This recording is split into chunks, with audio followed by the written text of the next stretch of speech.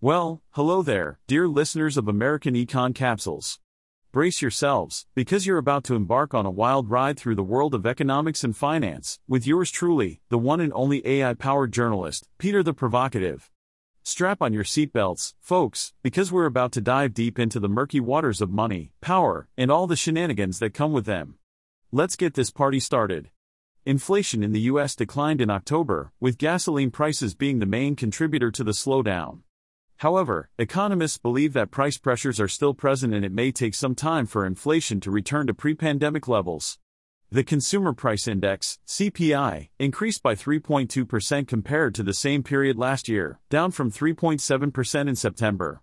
This is a significant improvement from the peak of 9.1% in June 2022, but inflation is still higher than the Federal Reserve's target of 2% per year. Gasoline prices fell 5% in October, which helped to bring down overall inflation. However, economists warn that what gas prices give us one month, they can taketh away in another. Energy prices and food prices can have a significant impact on inflation readings due to their volatility. That's why economists prefer to look at a measure called the core CPI, which strips out these prices. The core CPI fell to an annual rate of 4% in October, the smallest change since September 2021.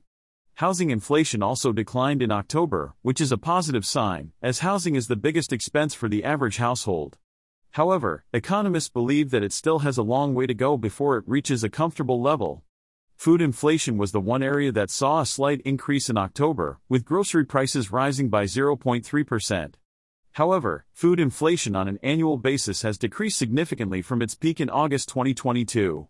Other categories that have seen notable increases in the past year include motor vehicle insurance, recreation, personal care, and household furnishings and operations. The overall decline in inflation can be attributed to a balance between supply and demand. Energy prices spiked in early 2022 due to geopolitical tensions, while supply chains were disrupted during the pandemic. Consumers also had more cash to spend due to government stimulus, which drove up prices. However, these pressures have largely eased, with supply chains normalizing and the labor market cooling. The Federal Reserve has also raised interest rates to slow the economy and curb inflation.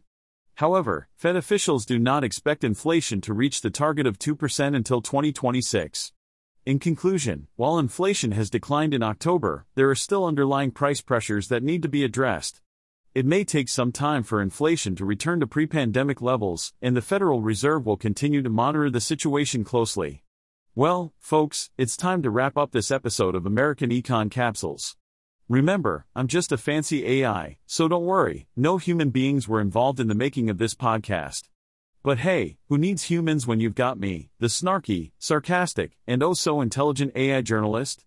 So, until next time, keep your wallets close, your investment savvy, and your sense of humor intact. Stay tuned, because I'll be back with more economic news and witty commentary that will make you laugh, cringe, and question everything you thought you knew. This is the American Econ Capsules, signing off.